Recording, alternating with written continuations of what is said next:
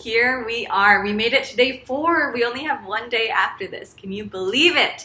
Today we are starting to write that plan. Now, I'm taking an approach that I learned from the book, The One Thing. If you haven't read it, I highly encourage you to read it. It was really transformative for me. And the intention of this book and the intention of today's activity is to make a plan that is not overwhelming, but is actually really doable.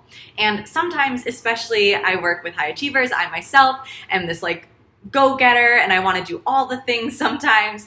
And sometimes I can trick myself into thinking that in doing all the things, I'm doing all the things. Like I'm doing more than if I only had one focus. However, what tends to happen is that when we're focused on all the things, we're actually not focused on anything at all. So what I'm encouraging us to do is to pick one thing for the rest of 2020. And if you have some fears or gremlins come up, go back to yesterday's activity, write them out, or feel free to jump on that call with me, and that's what we can talk about during our free coaching consult.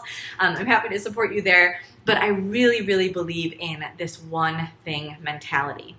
And so what I want us to do today, our activity, is to look at that list you created yesterday when you made that big vision, dream, a tangible list of aspects, and focus on one thing from that list that you will choose to focus on that will be your main priority for the rest of 2020. Choose one thing that stands out. Give yourself space and also trust your gut with this one. Trust what stands out to you. Even if it doesn't completely make sense or it's unexpected or surprising, choose that thing that stands out to you. And with that one thing, go on to step 2 and break it down into 6 steps. Why 6 steps? Because we have 6 months left of the year.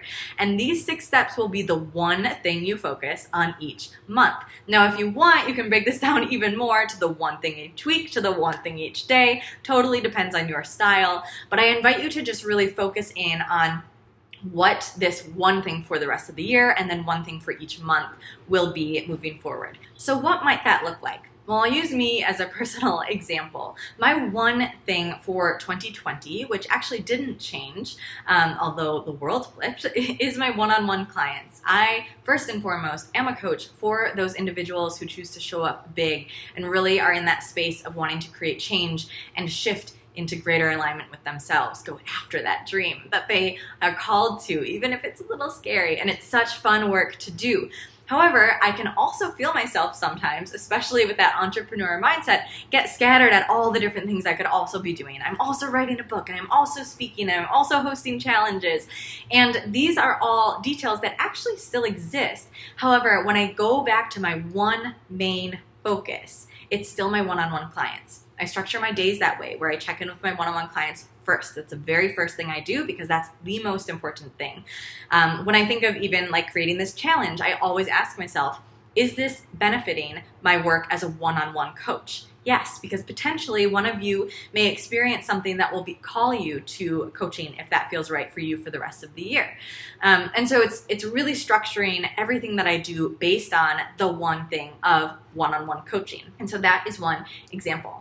For your accountability step today, head on over to my Instagram or reply to this email if you don't have Instagram and comment on whatever today's post is, an emoji that represents your one thing. What is your one thing? Find an emoji that feels to you like it represents that, just to try to make it a little more fun.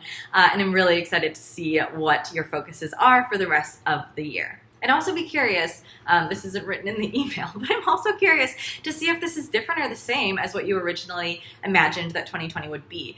In my experiences or in my conversations that I've had so far and thinking of myself and my clients, I often find that the one thing doesn't change, it's just the details that shift a little bit.